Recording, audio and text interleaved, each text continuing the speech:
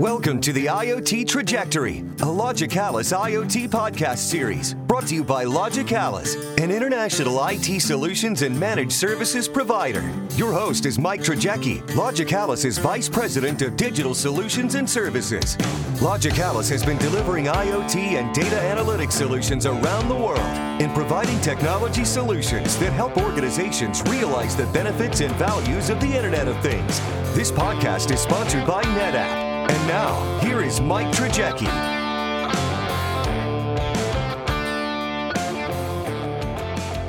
Hi, and welcome to the second season of the IoT Trajectory. This is Mike Trajecki, VP of Digital Solutions and Services at Logicalis. Artificial intelligence, or AI, is becoming more and more of a reality in our world. We use forms of AI every day, from voice assistants and robotics, call centers, social media applications. But AI has not reached the level of sophistication that you might see in movies or read in books. In fact, some experts believe that we're between 30 and 50 years away from artificial general intelligence, commonly referred to as the ability for AI to have the capacity to understand or learn any intellectual task that a human being can. We're recording today's session on March 24th, 2020, and we're living in a not-so-normal time period. COVID-19, or the novel coronavirus that originated in Wuhan, China, is having a significant impact on the day-to-day life of millions of Americans and billions of people around the world. Researchers in the healthcare space are turning to artificial intelligence to identify ways that we can combat this virus. AI exists in more ways than people realize. It's used in a variety of solutions in data centers, in the cloud, to simplify management of networks, predict failures, manage the movement and storage of data in public and private clouds. Joining us today on the IoT Trajectory is Esteban Rubens from NetApp. Esteban is the leader for the healthcare AI practice at NetApp. He has been in the healthcare IT industry for 15 years at various startups, spent 12 years as a healthcare storage expert at Fuji Medical Systems. Esteban has a particular interest in the translation of machine learning into the clinical practice and integration of AI tools into existing workflows. Possibly my favorite part of Esteban's bio is that he is also a competitive power lifter in the USAPL Federation. Esteban, thanks for joining us today on the podcast. Thank you for having me. It's great to be here. Esteban, with this time we're living in and schools being closed and businesses being closed, self-quarantines and shelter-in-place orders in at least 5 states as of the time of this recording, I'm hoping you're able to still get your workouts in. I know for me, without travel, I've actually been able to schedule runs and my Peloton workouts into my day a little bit better than I was when I was getting on an airplane. So how are you and your loved ones holding up other than work? What are you doing to keep yourself sane? Yeah, thanks for asking. Weird times indeed. Hope all of yours are okay and everybody listening. And hopefully by the time some people listen to this, we may be past the worst of it and have emerged on the other side. We're doing well. We're holed up at home on the seacoast of New Hampshire. I'm really happy to have a bit of a basement gym. So, squatting, benching, and deadlifting are continuing. So that's extremely important to me. And, basement gyms have a certain je ne sais quoi. So I'm I'm not too bummed out by that. I'm still looking forward to going back and training with my team. Yeah, it's been interesting. It's definitely been an impact. And I had a post the other day on LinkedIn that was pretty heavily viewed, talking about quarantine closeness and how this affects not just us from being confined into an office at home, but also really being having your kids, your wife, your dog, your cat, your bird, your husband, all quarantined in the same house. It's made it pretty interesting. So I'm glad you're able to get your workouts in and continue to be healthy. So, Esteban, you've been at NetApp for a little while. Like every company out there, NetApp's having to take extreme measures to help contain the coronavirus. I read the CEO's letter about NetApp's response to COVID-19. What are you guys doing? How are you contributing to help fight this pandemic? First of all, I agree. I'm really happy to be at NetApp. George Kurian is a great leader. Specifically for healthcare, we understand that first of all, no one is selling anything right now, right? We're just trying to support our healthcare customers in any way that we can. We're certainly trying to stay out of the way, be invisible, and just allow them to do their jobs under extreme pressure. And that includes doubling down on remote monitoring. We have a really amazing suite of remote monitoring products that allow us to make sure that people have their systems up. Of course, they need their EHRs, they need their imaging systems, like PACS for radiology, their VNA, their vendor neutral archives, their RIS for scheduling procedures. Like all these things are really part and parcel of the modern clinical practice, certainly in great part of the world. So ensuring uptime is number one. Doing proactive maintenance. We do this all the time, but we now have a specific task force for healthcare customers to make sure that we are even more aware of what's going on and offering that kind of remote support. And then also just erasing any issue in terms of maintenance contracts. Like no one cares at this point. We're doing what we can. So if somebody who has a NetApp device calls in, especially in healthcare, we're just going to do whatever we need to do to help them, and then we'll sort things out later on when things go back to normal. So really, in summation, it's about being invisible, doing whatever we can to keep the system working, and if there's other things that we can do to support healthcare customers at kind of more local levels, we're doing that. But just at a global scale, that's what NetApp is doing. Yeah, and that's great. And I will tell you, I think you and I both know that this industry, this kind of IT industry, is it's a pretty tight knit group of people.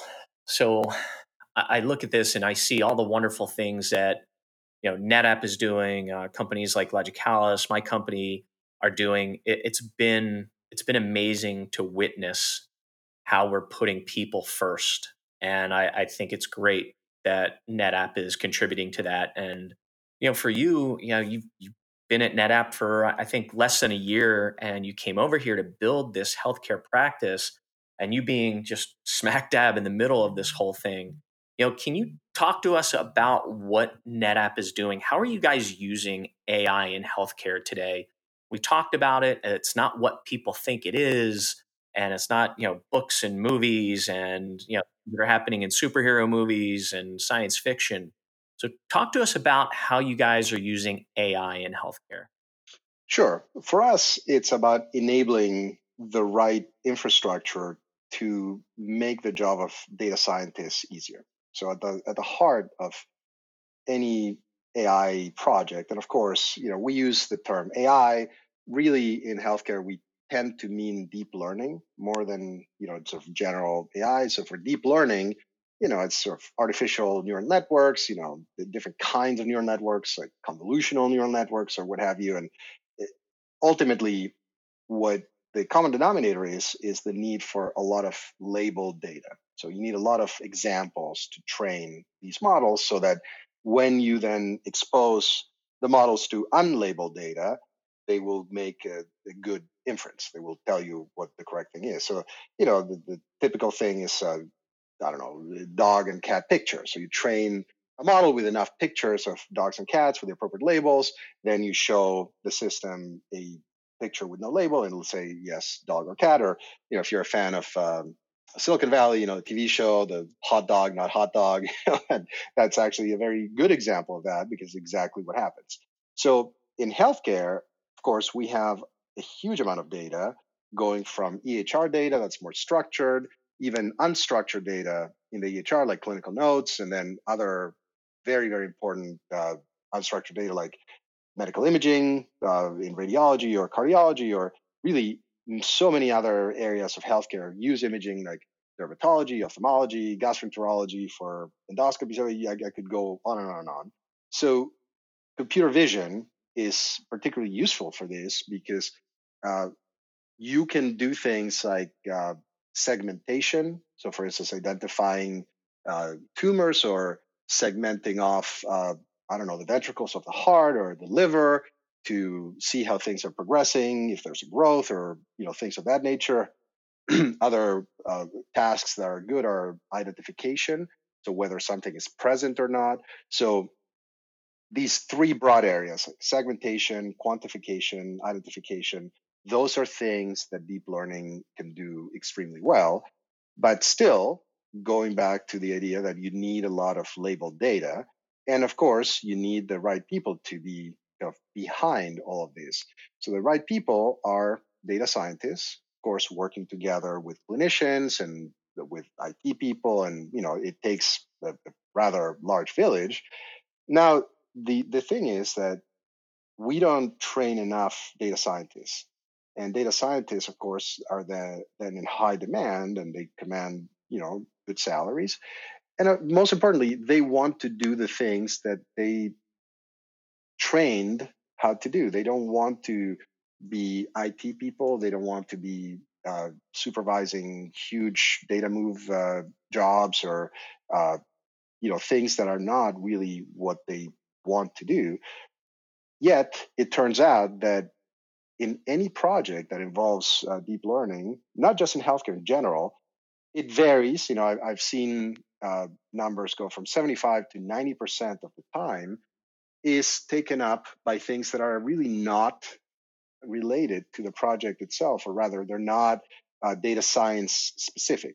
It's what people call data preparation, data cleansing, normalization, data movement, data mining. So a lot of prep work, really. So the vast majority of the time is consumed by prep work, and a lot of that is caused by not having the right infrastructure. So as an example, if you have a lot of data silos, right, which we all hear about, then putting a training data set together will take much longer than it should.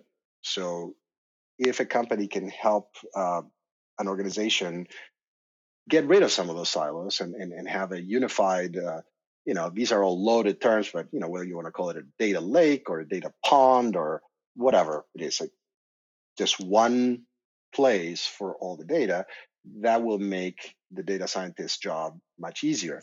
So where we come in as a data management company is as one of the legs in that infrastructure stool to make this whole process easier and better. So of course, you need three things. The stool has three legs. You need data management, which is what we bring to the table. You need compute, which is typically what NVIDIA will bring to the table. So GPU compute is pretty much undisputedly the right way to go for this. And then the third leg is fast networking. So you need things like 100 gigabit per second networking, which used to be almost unheard of. And now, you can get a couple 100 gig switches for the top of your rack for this kind of project. And it's really not a big deal. It's not particularly expensive. Of course, it's not free, but it's not crazy. So we are a partner in making sure that this process actually flows more smoothly. And most importantly, enabling the data scientists and the clinicians who are working on these projects, whether it's in an academic medical center, a large company, a startup, a community hospital, it really doesn't matter. It all looks kind of the same. We want to help people get to the point in which they can do their jobs. We want to remove frustration from the process. We want to enable them to get to the point of actually doing data science, as opposed to kind of spending all of that time dealing with reinventing the wheel with data management and movement. I've heard you talk about that quite a bit before, around data scientists spending 80% of their time on those tasks that really involve looking for, moving, and cleaning data. It's a big problem, right? Because we look at this and say, if they're not doing the job we've hired them to do, and they're not using that skill set to actually build these deep learning models and look at how data can be used to do good things throughout the organization, then we're really wasting a tremendous amount of resource, right? So, and I think you described that problem well. And I love the fact that you talk about NetApp being the third part of that stool, that data management side. And you look at the compute side of things, with NVIDIA, and then the fast networking side, Cisco is a pretty important partner for us. So we bring those things together, and now we can move and manage this data, and we can provide fast networking, and we can provide quicker responses to things like this coronavirus issue that we're dealing with today. Well, yeah, absolutely. And I think we have to be very clear. None of what I'm about to say is really anything about the heroic work that doctors and nurses and other clinical workers are doing today. So clearly that's separate. But it is true that, for instance, the early sequencing of that genome used a lot of GPU compute, and then deep learning was very useful for the NIH to identify some of the proteins in these spikes that the virus has, which then turned out to be very important in order to develop diagnostic tests and even treatments. So yes, I'm not claiming anything kind of untoward, but factually true that having this right infrastructure in place is helping fight this battle. It's just one small part, but it is an important one, because if we didn't have these systems set up with the right, compute, data management, and networking, it would have been much harder for researchers to get to this point, right? To identify the proteins and kind of have that knowledge that is, a necessary step to move forward for, testing and cures. Yeah, and I look at this, and quite a few of the healthcare leaders that I hear from and speak to are seeing the benefit of AI in this fight. But they're also now thinking about, okay, if I can use AI here, where else can I fit it into the organization? Where can I use AI in the organization? Where are you spending most of your time with healthcare leaders? What are some of the things that they're talking about, and where you're guiding them and saying, hey, here's where AI can be used, not just in a setting where we're talking about, identifying, like you said, proteins in the virus, but where throughout the organization are they using this in the data center, in cloud? How are they using NetApp for this data management piece, right? What are areas that they can benefit? That's a great question. First of all, the main idea is to eliminate silos, right? So we don't have all these disparate systems supporting clinical systems such as EHR, PACS, even billing systems, or any number there. That is a common problem in healthcare. The sprawl of systems, the sprawl of applications that an organization have. It can be in the hundreds or even the thousands in the larger organizations. So if you have separate infrastructure for each application, which includes storage, then eventually you're going to have hundreds or thousands of different silos, and so you're not able to take advantage of that data for training models, or ultimately to benefit patients and clinicians. So that is really top of mind, trying to break down barriers, trying to consolidate different applications, and make sure that even within an organization, data sharing is possible. Of course, now we're seeing data sharing at a global scale that had been kind of unprecedented. Everybody's happy to see that happening, because it shows that it's possible, and that we really had a bunch of sort of regulatory and other kind of maybe less savory reasons for not sharing data. And so this will be a good example that data can be indeed shared very, very effectively. So that is number one. So breaking down barriers, breaking down silos, and making sure that the data is all kind of in one place, so that then you can use that data together. That's the whole point of this, to bring different kinds of data. It's like fusion, right? You have all sorts, if you only see the infrared, or you only see the visible spectrum or ultraviolet, well, you're always missing something. If you can put everything together, it becomes much, much more powerful, the amount and richness of that data. Does that make sense? Yeah. And I look at this and say, what a big impact this is going to have on the clinical side as well, right? So we look at how we can bring all this data together in a single location, speed up access to that data, manage the data better. But, how are we using that to make better decisions that affect a patient's health, right? How are we implementing this on the clinical side? There are so many great examples. If you start out with EHR data, there's a lot that can be done that is being done already in terms of, for instance, early detection and warning for life-threatening conditions. One thing that a lot of institutions are already doing is early sepsis prediction. So sepsis can be very serious, fatal for especially ICU patients. Yet, if you can somehow know that a patient is headed in that direction, you can intervene earlier and change the outcome for the better.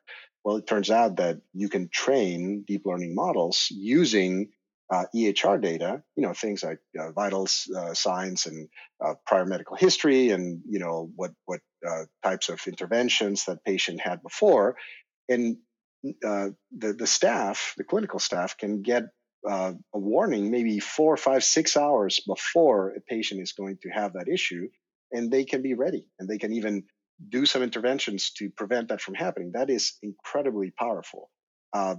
There are things such as readmission prevention, that goes more into sort of U.S. centric legislation and reimbursement strategies, but that is important. You don't want somebody who had a procedure to get readmitted to the hospital. Well, it turns out that, again, with deep learning, you can flag some patients so that maybe in some cases, keeping someone in the hospital for 1 or 2 days longer can reduce that risk of readmission by 80%. Or, I'm making numbers up, but the point is it's very meaningful. It's not like a 5% type of thing, right? So those are just two examples. And one example that I really like is there is the example is using deep learning to combat burnout. There is a lot of burnout in North America, Western Europe, in Asia. Clinical staff, doctors, nurses, others, they are really having a hard time. There's just too much requirement on their time. They have to spend too much time entering stuff into different kinds of systems. And well, it seems to be fairly well accepted by the professional organizations that there is a problem with burnout. Now, it may seem a little ironic that we're saying, well, we introduced a bunch of technology into healthcare that created burnout, and now we're saying more technology, should be used to help that. But that is indeed what a lot of people are saying. We created this burden on clinicians for data entry and so on.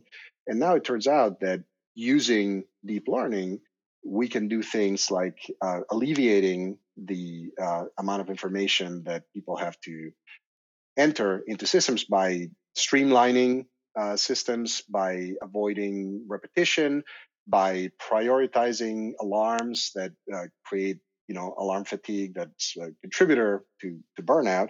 And then maybe a little farther out, but it's actually starting to happen in some places already, is this idea, what Nuance calls ambient computing, right? It's a smart speaker type setup where instead of having a human scribe, which some institutions have resorted to because the clinicians are just too overworked, so you have a scribe entering information into the clinical systems instead of the clinician.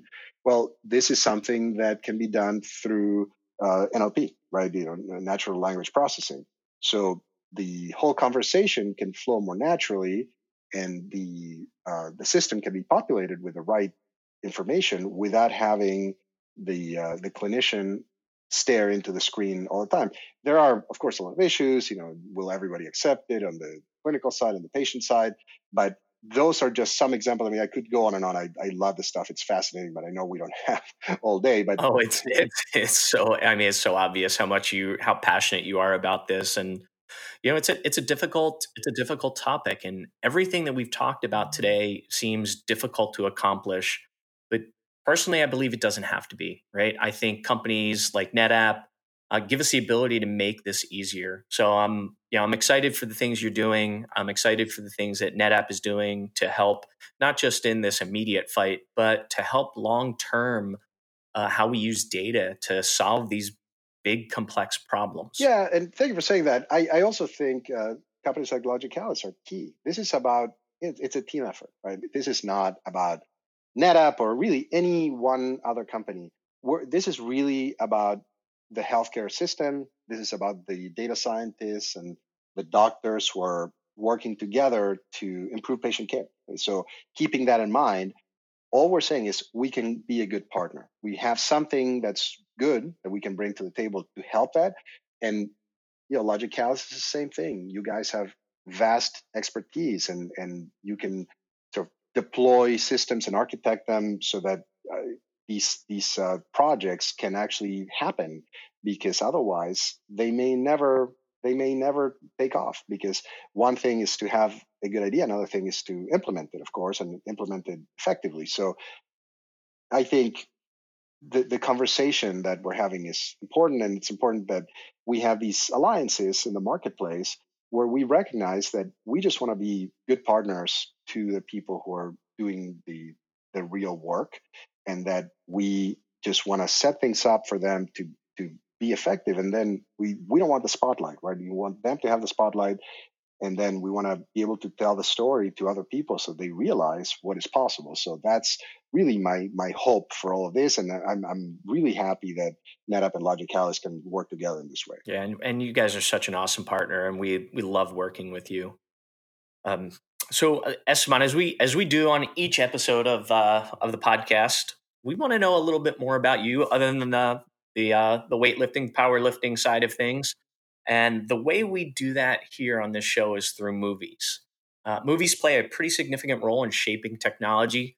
I, for one, am missing sitting in a movie theater with a bucket of popcorn thanks to the coronavirus. Luckily, my wife, Lori, and daughter, Violet, love the movies as much as I do, and we're making homemade popcorn and doing regular movie nights. The only thing missing is my eldest daughter, who is quarantining, Kirsten, who's quarantining up in the Philly area.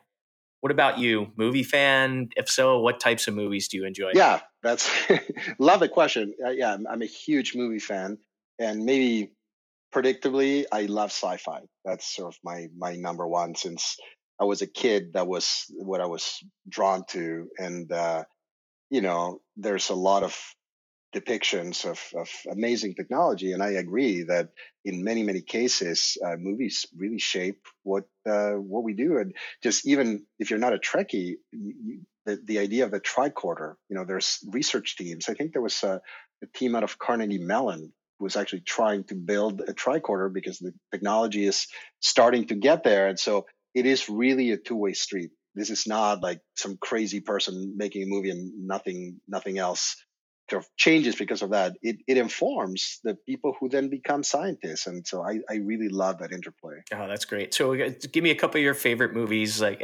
AI type movies or sci-fi type movies. Yeah, so there are a lot. And interestingly, AI has been a part of sci-fi for a long time. So I would have to say 2001, right? That is kind of the canonical example of sci-fi with, HAL and kind of what happens with AI run amok. And certainly that's maybe the darker side, but I think it's important because a lot of people do have some fear about this, and it's important to explore that without being Pollyanna. On the other side, there's a movie, I don't know if you've seen it, called Robot and Frank. It's about an older gentleman and his robot helper. And that shows kind of the flip side of that. Of course, not all AI is about robots. Again, it's just, movie making tends to like robots. Of course, HAL wasn't a robot. And then maybe, Blade Runner, I would have to say, is the original Blade Runner, the Matrix movies. Even, I don't know if you saw another one called Her. It's about kind of an AI that is a little more closer to what we may end up having. So there's so many examples of really interesting depictions of AI in movies. Yeah, I'm a big sci-fi fan, like you said, predictably as well. And I will say Her was a fabulous movie. Love the original Blade Runner. And then you also mentioned 2001. But AI is so prevalent in movies, everything, even some of the newer movies like Captain Marvel, some of the things around Marvel's Avengers. So it's pretty cool. Oh yeah, the Iron Man suit. I mean, I forget what the AI is called, but the AI in the suit, that's another really interesting one. And even WALL-E, about the post-apocalyptic, Earth where there's trash everywhere.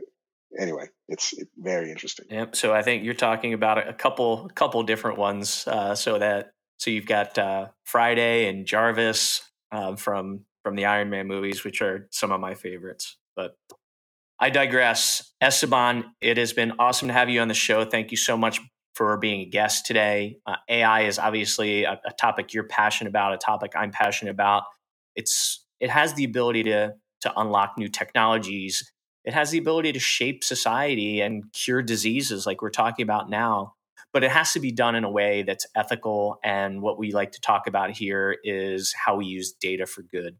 So we're glad that you can join us. I hope you and your loved ones stay healthy. And thanks again. Thank you so much. And yes, hope everybody stays safe and healthy. And thank you to all of our listeners. Please make sure you subscribe to the IoT Trajectory on SoundCloud or Apple iTunes. Stay safe, wash your hands, and make sure that you're doing what you can to help stop the spread of COVID-19. This is Mike Trajecki reminding you to go out there, be the disruptor, and use data for good. Thank you for joining us for the IoT Trajectory, a Logicalis IoT podcast series brought to you by Logicalis, an international IT solutions and managed services provider. Please join us for updates. To learn more, visit Logicalis' website at www.us.logicalis.com or contact your host Mike Trajecki directly at mike.trajecki@us.logicalis.com.